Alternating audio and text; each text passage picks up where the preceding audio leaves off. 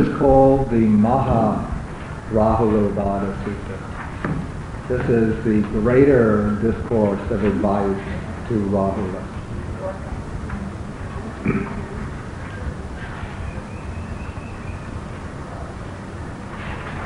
And the sutta that we just discussed was spoken to Venerable Rahula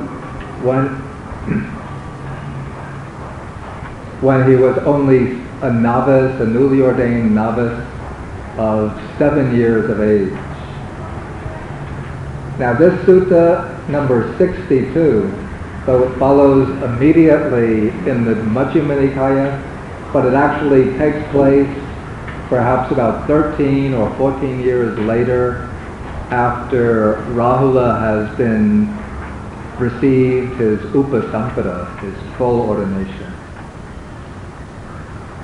And now he's a young man of 20, 21 years of age.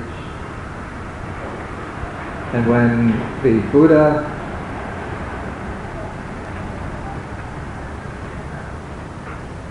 is staying at Savatthi, then he sees that the time has come to give Rahula some additional instruction in order to lead him further in his development.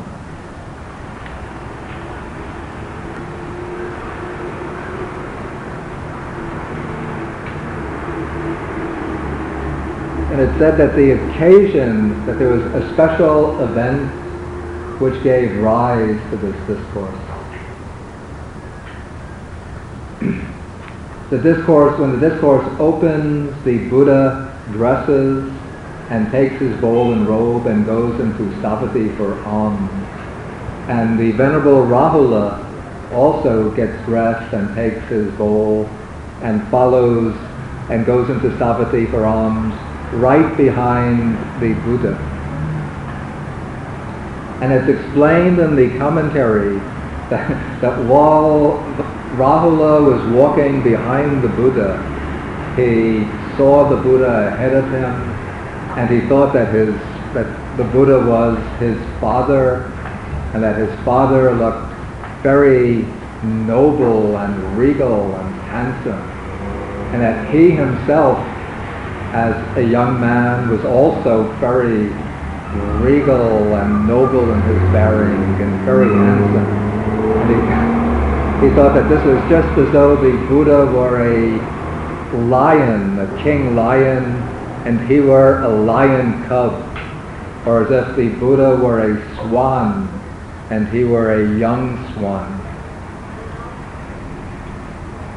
And so in this way he became very proud of his physical form and of his noble heritage from the Buddha, being in the line of the Sakyan aristocracy.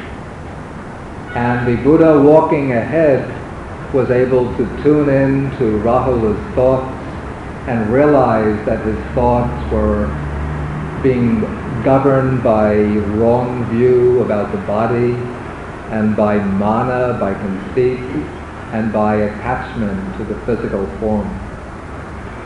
And therefore the Buddha stopped and turned back and gave instruction to Rahula in a way intended to undercut these deluded thoughts.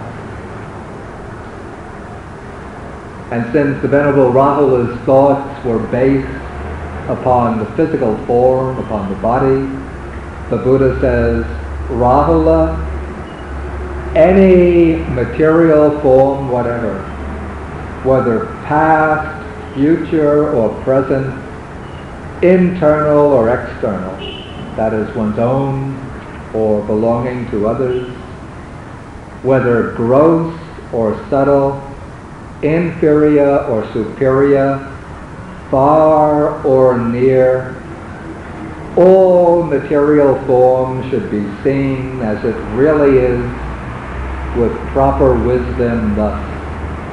This is not mine, this I am not, this is not myself.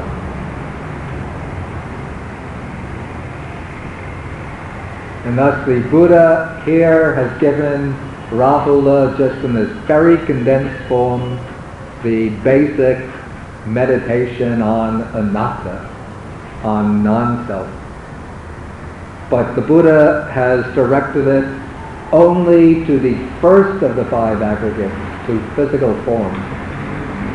But Venerable Rahula was quite intelligent, and so he asked, should this contemplation be applied only to material form, only to the body?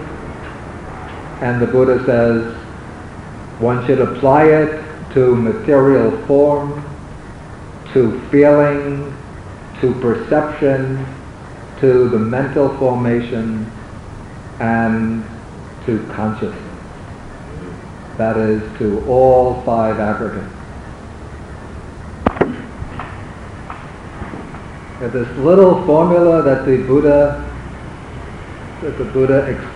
teaches Rahula is actually a very, very profound and powerful, say, meditative theme, which is designed to root out all of the deluded thoughts which are born from craving, conceit, and wrong views. Now, these three psychological factors are called, in the Pali commentaries, they're called the triple papancha. We say that they are the elaborators, or the springs of conceptualization, or the springs of deluded conceptualization. And each one gives rise to its own particular type of deluded, egotistical thought. First, the most basic or primitive of the three is craving, tanha. And it's because of craving that one develops attachment to the five aggregates, and one thinks, this is mine, the body is mine, the feelings are mine, perception is mine, the mental formations are mine, consciousness is mine. So this clinging or holding to the five aggregates, that arises from craving.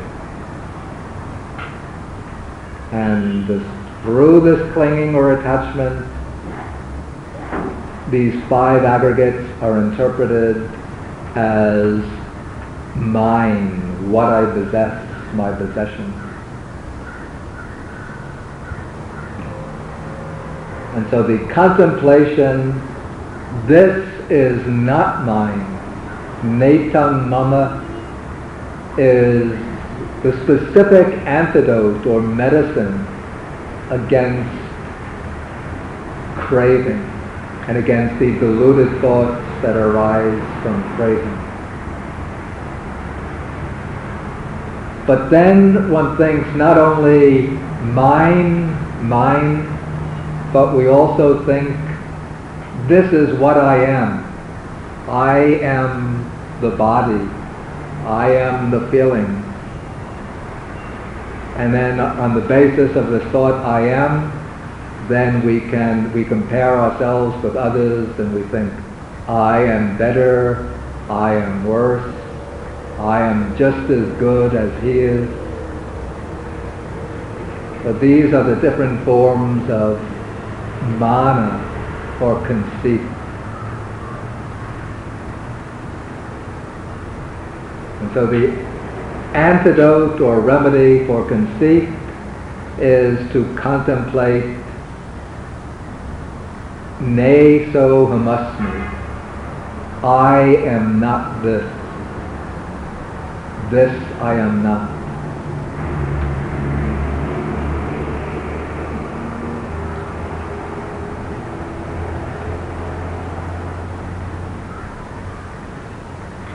And then in the third place, one is always trying to figure out what is the true self, what is my real self? And particularly in Indian religion, one has all sorts of speculative theories about the Atman, the true self, the true eternal soul.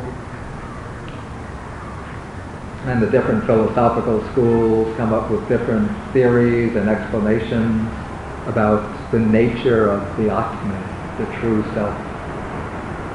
But in the Buddhist system, all such doctrines of self are regarded as delusions or misconceptions. And so the Buddha's path to liberation is through the realization of anatta, egolessness or non-self. And so to counter all of these speculative views about self, the Buddha teaches the contemplation ne so me ata, that this is not myself. That is the specific antidote for wrong views.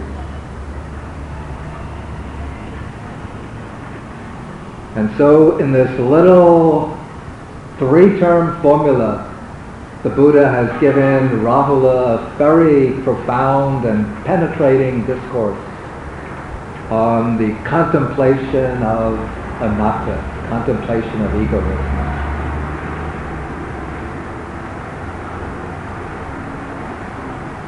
And now when Venerable Rahula had received this instruction from the Buddha on his way to the alms round, he thought to himself that now I have received this personal instruction from the Master. So why should I waste my time going into the village and collecting alms and then spending the day eating, having to lose time eating my meal, then having to spend more time shaking off the tiredness following the meal. Now the impact of the Buddha's words must have just been extremely powerful and hit him right at the heart of his deluded and conceited thinking. And so Rahula considered, instead of going into the village for alms, here is a very nice tree with a comfortable shady base. Let me just sit down at the root of this tree, cross my legs, and meditate in accordance with the Buddha's instruction.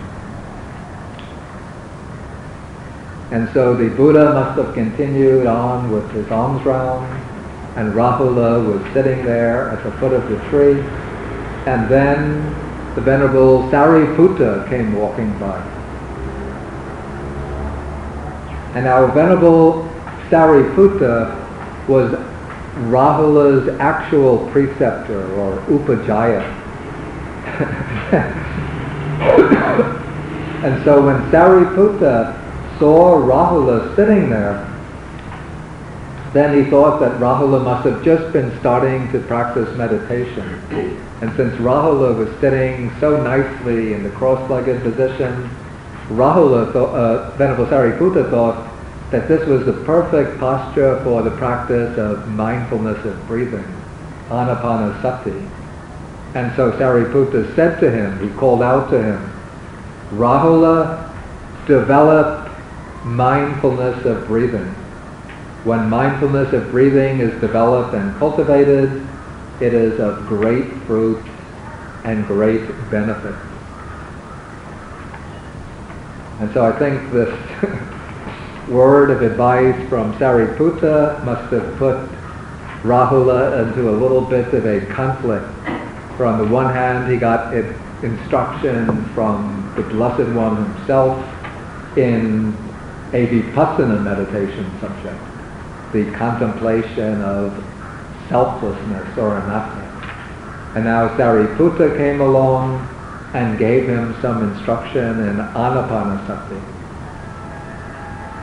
And so he must have been thinking for some time, which should I practice, anatta, contemplation of anatta, or anapanasati? But I guess since he would give greater weight to the word of the Buddha, even then to the word of Sariputta. So he must have continued with the practice of contemplation of anatta. But he was still puzzled by Sariputta's statement on how mindfulness of breathing is of great fruit and great benefit. So in the evening, he approached the Buddha, paid homage to him, and sat down and asked him, how, Venerable Sir, is mindfulness of breathing to be developed and cultivated so that it is of great fruit and great benefit? But now the Buddha must have realized that in the morning he had given to Rahula a very, very concise instruction on the contemplation of anatta, not detailed enough for Rahula to be able to practice successfully. So the Buddha, rather than answering Rahula's question directly and immediately by explaining how to develop anapanasati, the Buddha turns back to the instruction on anatta and starts to give a more detailed explanation of how to practice this contemplation of egolessness.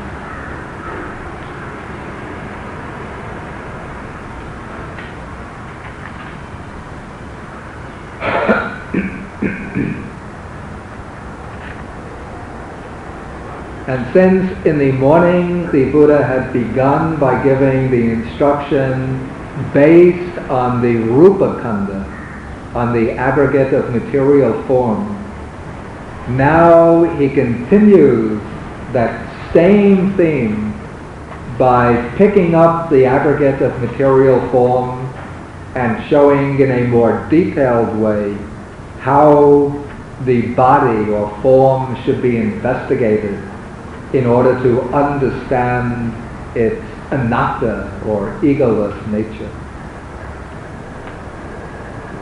Okay, so what is material form?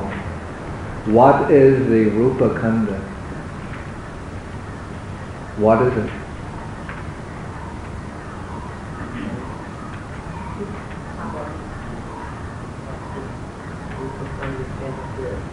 Speak loudly.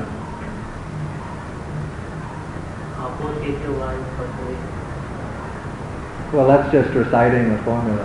What is the rupa khandha?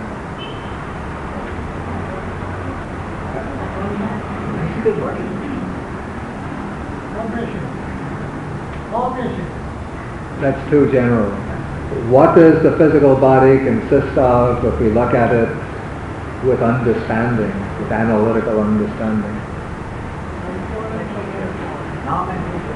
Excuse me? Does the body consist of nama and rupa, the physical body?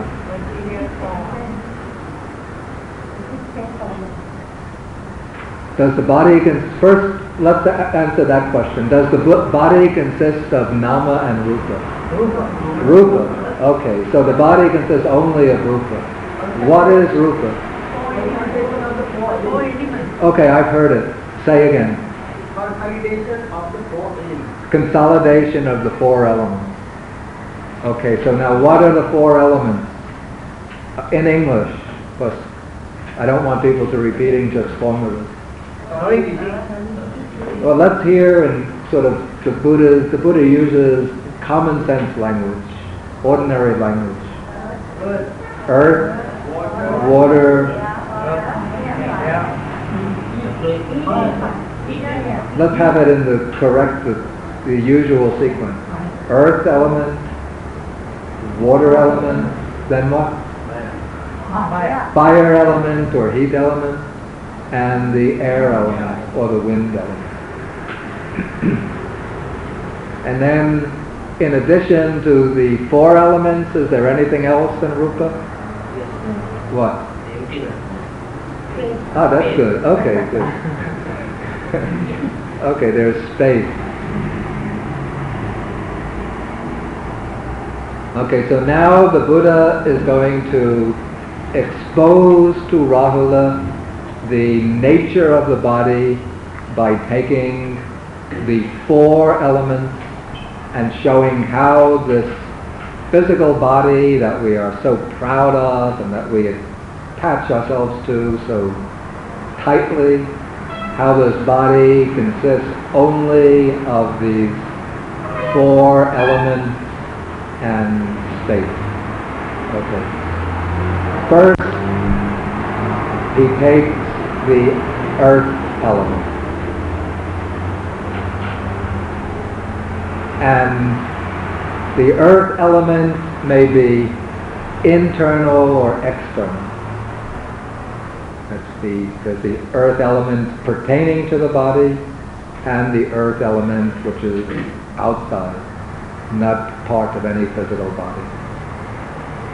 And so now the Buddha says he's going to show the constituents or components that make up the earth element in the body. Whatever there is internally, ajjata, belonging to oneself, paccata, that is solid, solidified, and clung to. Then he mentioned some 12, 14.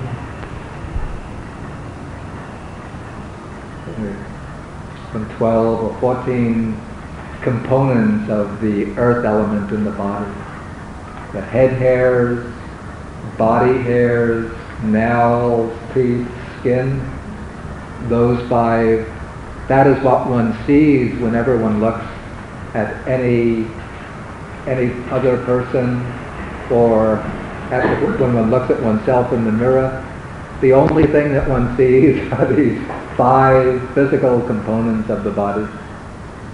One sees head hairs, body hairs, nails, if the person smiles, one sees teeth, and skin. Then if one uses a scalpel and cuts through the skin and opens it up and looks inside, then one finds mangsa, that's flesh or the muscle. Different, aren't they? Excuse me?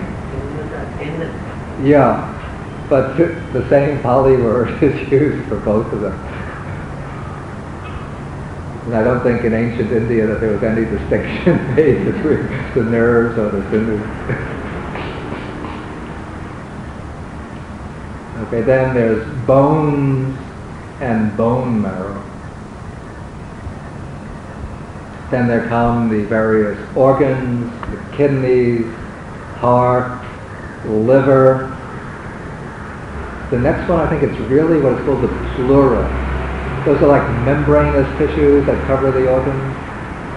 It's more the pleura than the diaphragm. Then the spleen, lungs, large intestine, small intestine, the stomach or contents of the stomach, udarya, then the feces, or whatever else is internal, belonging to oneself, solid, solidified, and clung to. Some of the later texts have the brain, matalunga. Okay, so this is called the internal earth element. Actually, according to the Abhidhammic way of explanation, in any physical entity, one always finds the four elements combined together.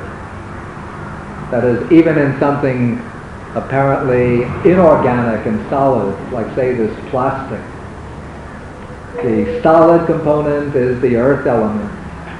But then there is the binding force which causes the particles to go here. That is the apu dhatu, the liquid element. Then there's some component of heat, which is the heat element, and there's some kind of motion or oscillation or vibration taking place. That is the wind element or the air element. And so too in the case of these bodily components, even something like the bone. In the bone, the solid part is the earth element, the liquid, or what causes the coherence of the particles, is the liquid element. The degree of heat in the bone, it's the heat element. And you could say the atomic oscillation, perhaps, is the air element, or molecular oscillation is the air element. And so too in all of the other components. Strictly speaking, they're all composites of the four great elements. But because in these parts of the body the earth element is prominent, therefore we call them the solid parts of the body. And conventionally they're included within the earth element.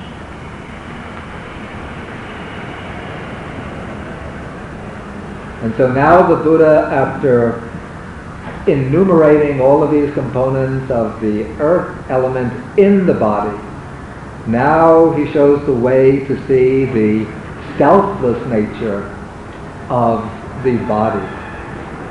We take both the internal earth element and the external earth element.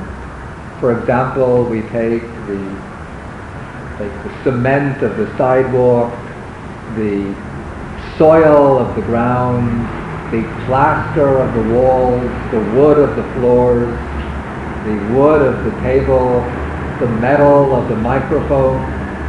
And if we examine them in terms of this characteristic of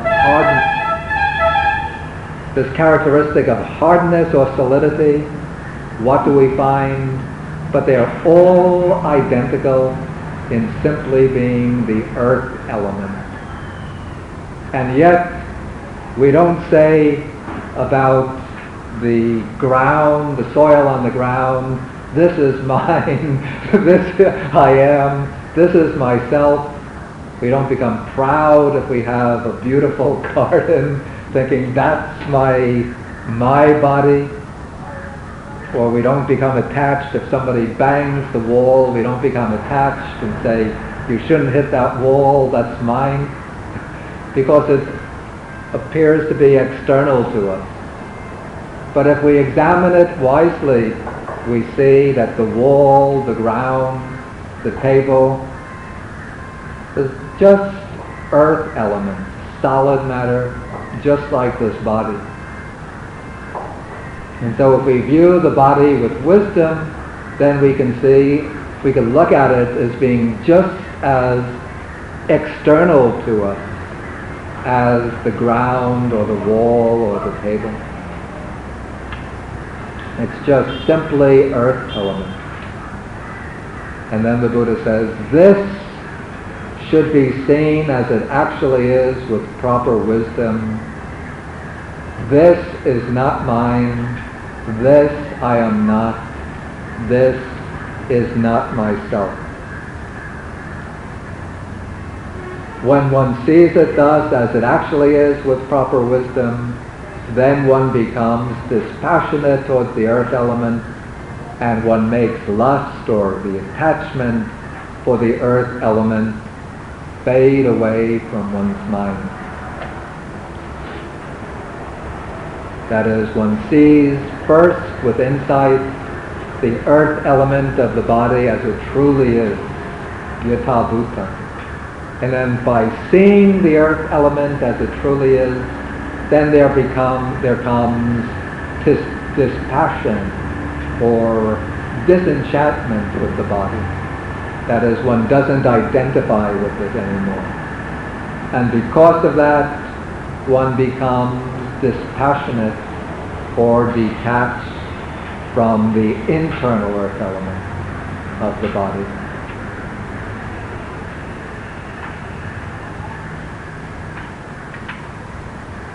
Okay, maybe at this point then I will stop. And if there's any questions about anything covered so far, then please go ahead and ask. How Rahula has been a monk for 14 years and now he is getting his instructions. I've thought of the question. I don't know how to answer it. Something like Anapanasati, I mean, I've thought of that. I don't know how to answer. Maybe we could say that a sort of dramatic situation has been established just for the purpose of presenting the sutta.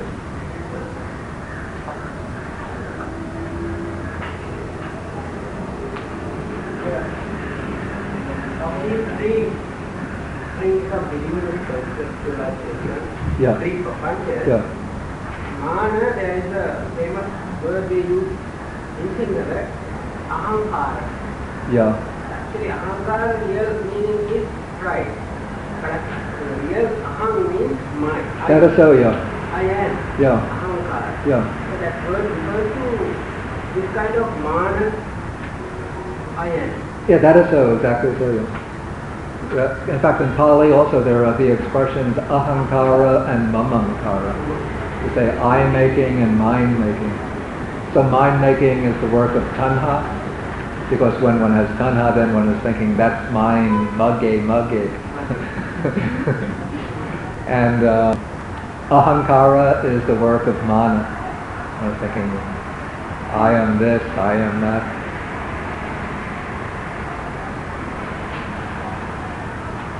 So why didn't the Buddha answer the question of here? Rahula asked Yeah.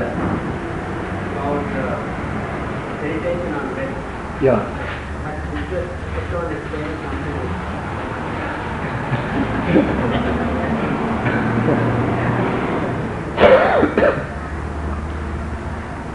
I think the commentary explains that the Buddha is going to explain Anapanasati at the end of the sutta, but in order for the Buddha's explanation to be really beneficial and profitable for Rahula, he has to go through and explain in detail the meditation subject which he taught first.